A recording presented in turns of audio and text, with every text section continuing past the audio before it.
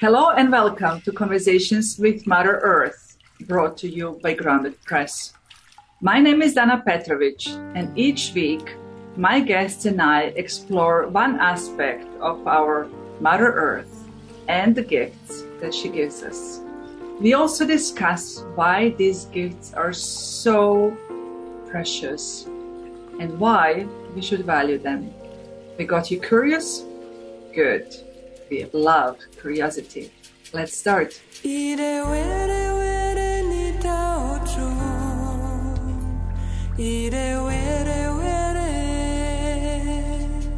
today's episode, we are traveling, virtually at least, to London, United Kingdom. We will be talking with Viv Palmer, the author of the blog Bug Woman: Adventures in London.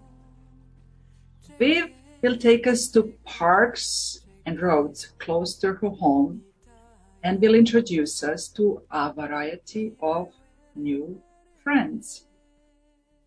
Some of them fly, some crawl. Every single tour by Viv is an adventure, as she has no idea who or what will cross her path next. You may be asking, why should Conversations with Mother Earth cover or even care about bugs? Well, simply put, if you have ever enjoyed an apple or indeed any other fruit or nut, you have a bee to thank. But however, dear audience, dear listeners, be warned. We might be talking about some of your, let's say, least favorite bugs. But please allow us to shed some light on these insect friends that many people don't like and some simply kill. While in reality, these creatures not only pose no harm to us, but they actually support and feed us. Viv, welcome to Conversations with Mother Earth. I am so grateful to have found your blog, that you are my guest today. Thank you. I'm very happy to be here. It's a wonderful work you're doing. So tell us more about your blog, Bug Woman: Adventures in London, and what motivated you to start your blog adventures? When did this happen? Well, I started Bug Woman back in 2014. Firstly, I like to think of it as a kind of nature table. You remember you had those things at school where everybody brought things and shared them. So I kind of wanted to share the things that I was finding, the insects and the plants and all those kinds of things, and to educate myself as well about them. Interesting. And I also really wanted to build a community, an online community of people who also were interested in these things. And that's really worked. I've got people from all over the world now sharing the stories of the things they find in their backyard or their city streets. So yeah, it served that dual purpose, a way for me to write and share and a way for me to make friends as well. Exactly. It's beautiful, beautiful. So you talk about our friends and you make friends. Isn't that beautiful? Yeah, it's been great. And I've even met some of the people that I've been in contact with on the blog in real life. So yeah, it's been a wonderful thing. How does an adventure in London look like? Can you give us maybe an example? How does it happen? Well, during lockdown, it's obviously been very difficult to go into the city or go anywhere exciting. So a little adventure might be just going out into my garden and seeing what's happening out there, what insects there are around, what birds. And I can guarantee there is always something new. Yeah. Or something that I do very regularly is I have a walk in my local cemetery, which is a fantastic place for wildlife, and again, particularly for insects. It's got a very wide range of different habitats and it's very peaceful. It's a real refuge for people and for animals. So yeah, I might take the same walk in the cemetery, for example. I do that every week since lockdown, and every time there is something different. There might be a woodpecker. There might be a really striking beetle with yellow and black spots that I hadn't seen before. So yeah, always something new if you take your time and you're curious. Yeah, there's a variety of life out there. I mean, you are mentioning a cemetery that's also gets some of our listeners a little bit scared, but there is, as you said, it's a very, very peaceful place indeed. And animals and our friends, birds and insects are clearly undisturbed there because what we humans avoid, they like because they have their peace. Yeah, that's absolutely true.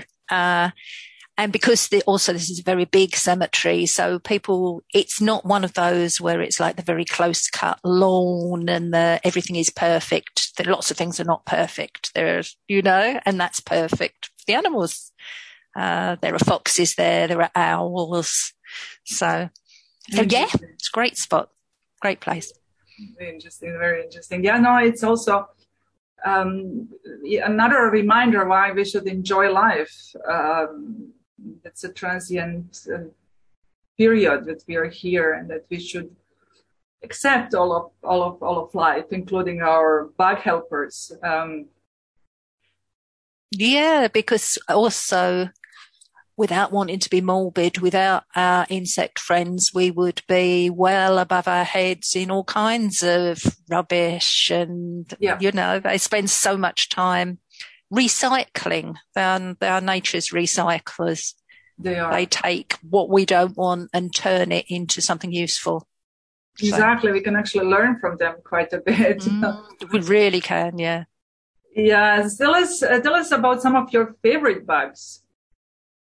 I have a great fondness for pollinators of all kinds. So very particularly in the UK, I love the bumblebees. Great furry, buzzing creatures,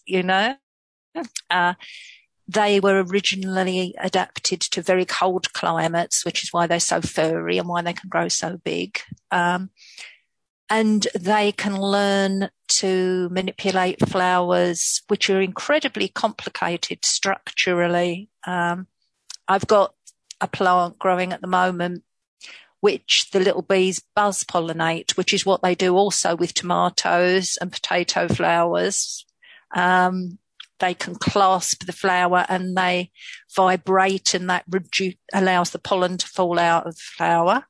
So, yeah, just extraordinary animals and very valuable. We think about honeybees, which of course have got their place, but every country also has its own native bees that are much less noticed and go about their business.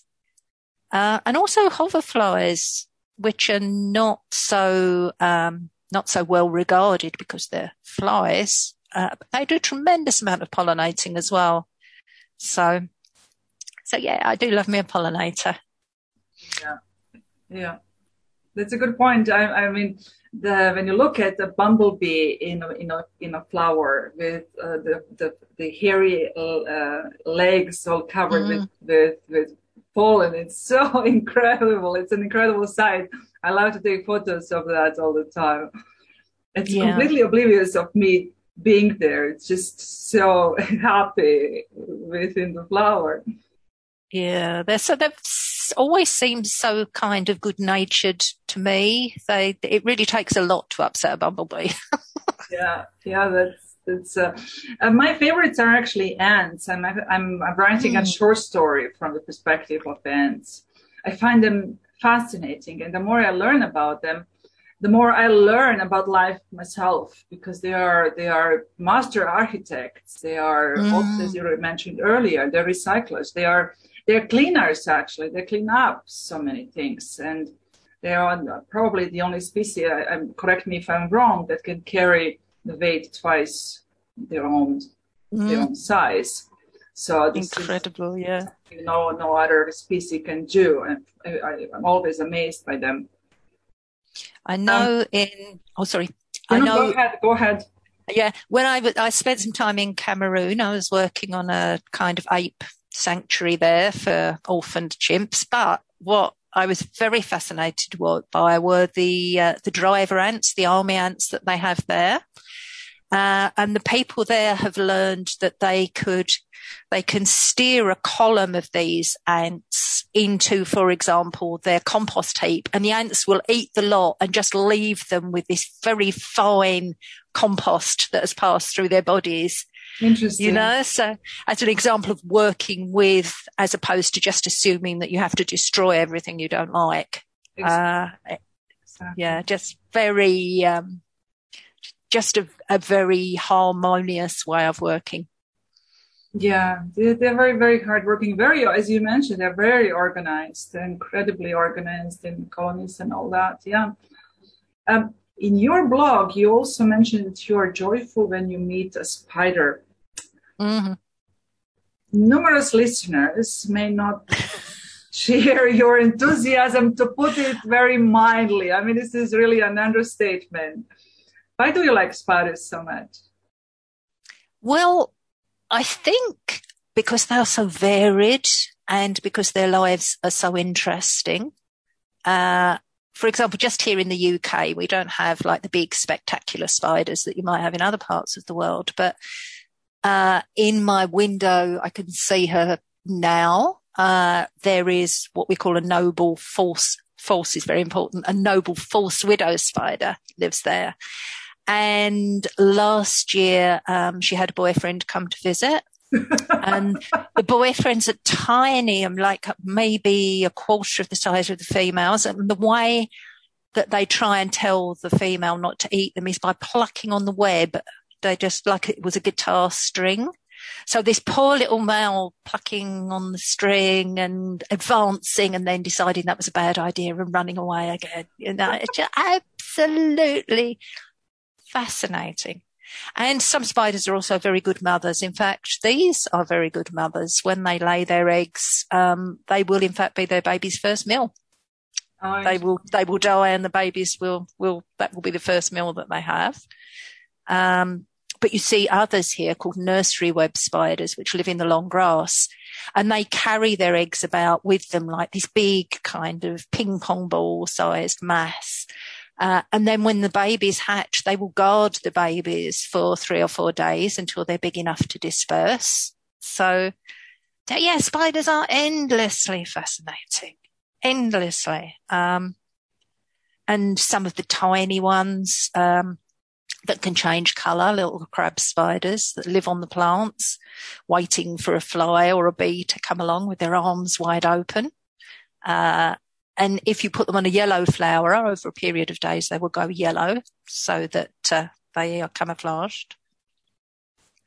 And spiders eat so many things that we find irritating. So many flies and mosquitoes and midges and other things, you know.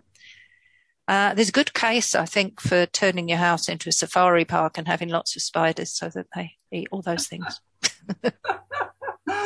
You have a fascinating movie happening right in front of you. A spider's love story. A spider starting a family. I know. But you can get very attached to them, and they have personalities. Definitely. I mean, that's been scientifically proved, but some are more shy, some are bolder, you know, it's kind of, yeah. Well, I belong to those people who are not afraid of spiders. Actually, when there are too many in our house in Croatia, I ask you to leave.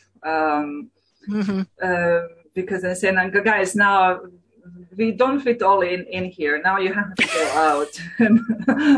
Sometimes they do have to be encouraged. It's true. You can have too much of a good thing. Yeah. And, you know, you have a few trees out there. You can grate your net out there and catch some flies. And so you have a lot to do outside. Yeah, they're fascinating. They're truly fascinating, and this is connected with one of the other questions. First Nations actually have one thing in common: they all revered life. And Hopi Indians from the States even talked of the grandmother spider as the feminine creator of all life. In some South American tribes, a spider web is used as a synonym for life and how everything is perfectly connected. Just like a spider web, when you pull on one side, the other one also gets unraveled or gets hurt. So, we cannot work on one side of life and believe that nothing will happen on the other. When we hurt one part, the other one will be hurt as well. How can we understand this more? How can we teach children to understand this aspect of life? I think more than anything, as adults, we have a responsibility to model to children how we see the world. It's not enough talking about it. It's actually modeling it. It's, do you just swat a fly or a wasp or a spider, or do you take the care to gently put it outside and explain what you're doing? Do you explain to a child what it is they're looking at? Because I think children are endlessly curious and endlessly open-minded, yes. And it's our opportunity to keep them that way, to keep them fascinated with what's going on. And I think it's especially important actually for girls, because there is a certain link, certainly where I live, between being afraid of insects and being feminine. I see little girls go, woo, that's not a good way. It's not a good way to enjoy your own life, let alone to have respect for other creatures. So we can do a lot. I think we can encourage children, and we can encourage them to see themselves as part of nature, which of course we are, rather than it being something out there that's dirty and a bit scary, and that actually it's all part of the same thing. Exactly. If I recall correctly, you actually grew up yourself in a city. You did grow up in a country, yet you discovered that you're part of a larger picture on your own, being a city girl. So being a city girl does not prevent us from enjoying, you are the best example of enjoying so many miracles around us. There's just so much in our cities to see. There really is. And I remember about 7 years old in my garden, and the garden was tiny. We had a very small house. And I watched a jumping spider stalking a fly on a slab of concrete. And it was as exciting as watching some nature documentary in the Serengeti, the way it crept through the crenellations in the concrete and then finally jumped onto the back of the fly. And I just felt like I'd witnessed a miracle. And those are going on all around us all the time. So it's so important to allow ourselves the time to stop and just watch and wonder.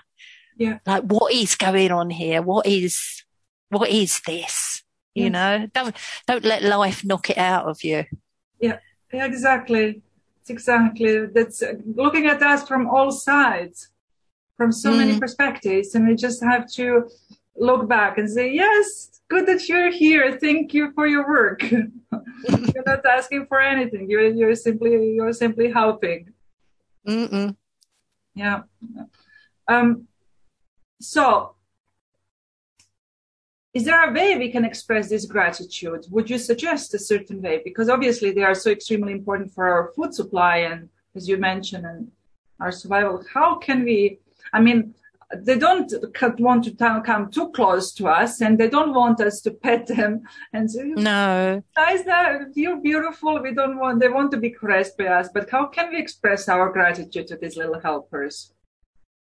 Well, I was thinking about this. I think one thing we can do is resist the urge to reach for the pesticides, the herbicides, the fly swatter the minute we see something that we don't know or understand.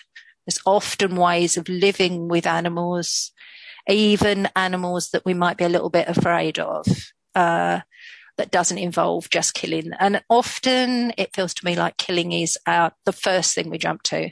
It's like, oh, there are ants in the house, we have to do something. Oh, there are spiders in the house, we have to do something. There might be a better way. But over and above that, which I think is kind of the baseline, if you have any kind of outside space, even a window box or something like that, it is so worth growing things that pollinators will like. Being a bit untidy in the garden. Don't feel like you have to cut everything back all the time, you know? Yeah. And even more than that, just look at what's going on locally. There is always some council trying to cut down trees or spray things with herbicides, or, you know, you can go from the absolute most micro level, depending on your energy and your skill. And not everybody is built to be like an activist in terms of chaining yourself to a tree. But there's so many things that you can do to just say, yes, we recognise the hard work that these animals are performing, and we can help them. We can at the very least not make life harder for them. Yeah, that's true.